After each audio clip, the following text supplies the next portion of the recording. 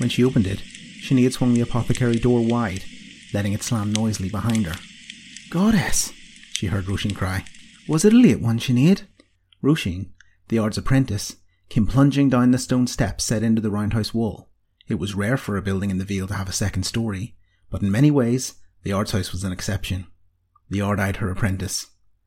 "Judging by the copper thatch falling about your alabaster shoulders, Roisin, I guess you were frightened awake by the clattering door," thought the Ard. "Good." "Yes, it was a late one, no thanks to you, Roisin the Slanaha," the Ard shot back. Like many disapproving adults, she found that the young person's full name was the only appellation that would suffice for discipline, short of swearing, obviously. "Now, shall I share with you every scintilla of gossip, or is that your new job?" Roisin looked upset and confused, colour blooming quickly in her pale cheeks.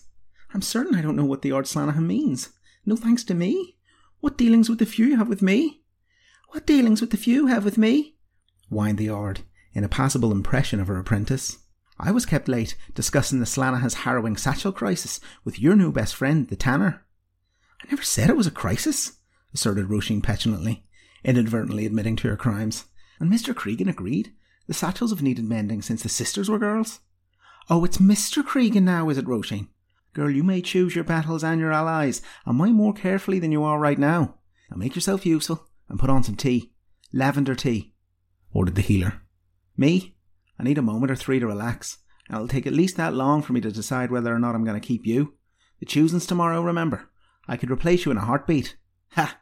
exclaimed Roisin, making no attempt to hide her disdain. At 19, she was nearly qualified, and the idea that an 11-year-old Ducale could take her place was laughable. "Replace me in a heartbeat, is it? And did you need to borrow a heart from someone to make that measurement?" Roisin smiled slyly, enjoying the inventiveness of her own insult, but still fussing ardently with the leaves and kettle.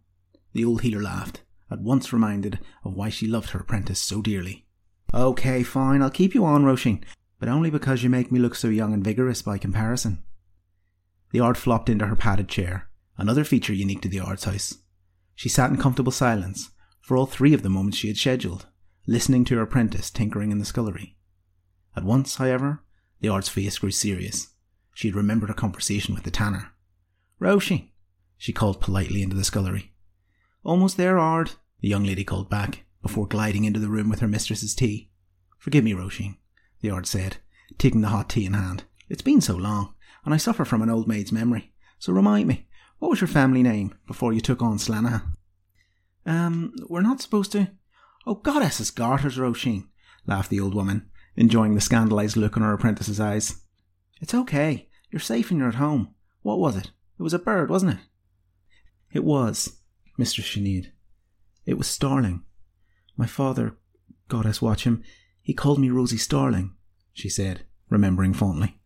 "Beautiful," said the healer, but her eyes showed concern. "Clever bastard," she thought to herself. They sat that way for a while, each of them indulging a personal reverie, one more pleasant than the other. In the end, the apprentice stirred first. "Ard," she said excitedly, "you know how you mentioned the satchels before?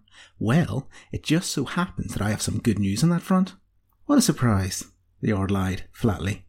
"Why don't you tell me more, Rosie Starling, before you burst all over me good chair?" "Well," Roisin went on, a little nonplussed by her mistress's use of her old name, "Mr. Cregan, as you say, the tanner, well, his assistant dropped round an entire suite of leather satchels and cases before, while you were with the breg." Roisin stared at the Ard, her face frozen in open delight, awaiting a positive response. She didn't get one, so she tried again. "Oh, Sinead, mother's milk, how can you be so sullen?" "Hey, watch yourself, girl. You need to have lived at least another 5 decades before you can be that disrespectful to the goddess." Sinead's words were stern, but the girl's enthusiasm was as infectious as always. "Come on, you have to come and see them. They're beautiful and finished to perfection. No one will be confused by who's visiting when we show up." The Ard Slanaha grinned, despite herself. "Sure, no one's confused by who's coming to visit when you show up, Rosie," she said tenderly, admiring the beautiful young woman leading her to the store. There was a tiny part of her, however, that mourned the loss of the 11-year-old with a burning bushel of hair that she'd chosen in the Cairnack all those years ago. Ard, can I ask you about something else, even though it's not, yet my place?" "Of course you can," said Sinead. She'd been waiting for this part. In a way, she'd been dreading it. It's about tomorrow, said Roisin tentatively. And the choosing? Is our decision about Aoife, is it set in stone? No, Roisin, it's not set in stone. In fact, it's as supple as leather, apparently. I've been thinking on this for some time, but tonight's events have swayed me. Mother help us. Little Clytia Tanner, we know she's able and bright, with a lovely temperament, a little like yours was before you became a teenager and it all went to Benthal. I think we'll make it hers to refuse. Oh, wonderful, shrieked the apprentice. I always loved little Clytia Tanner.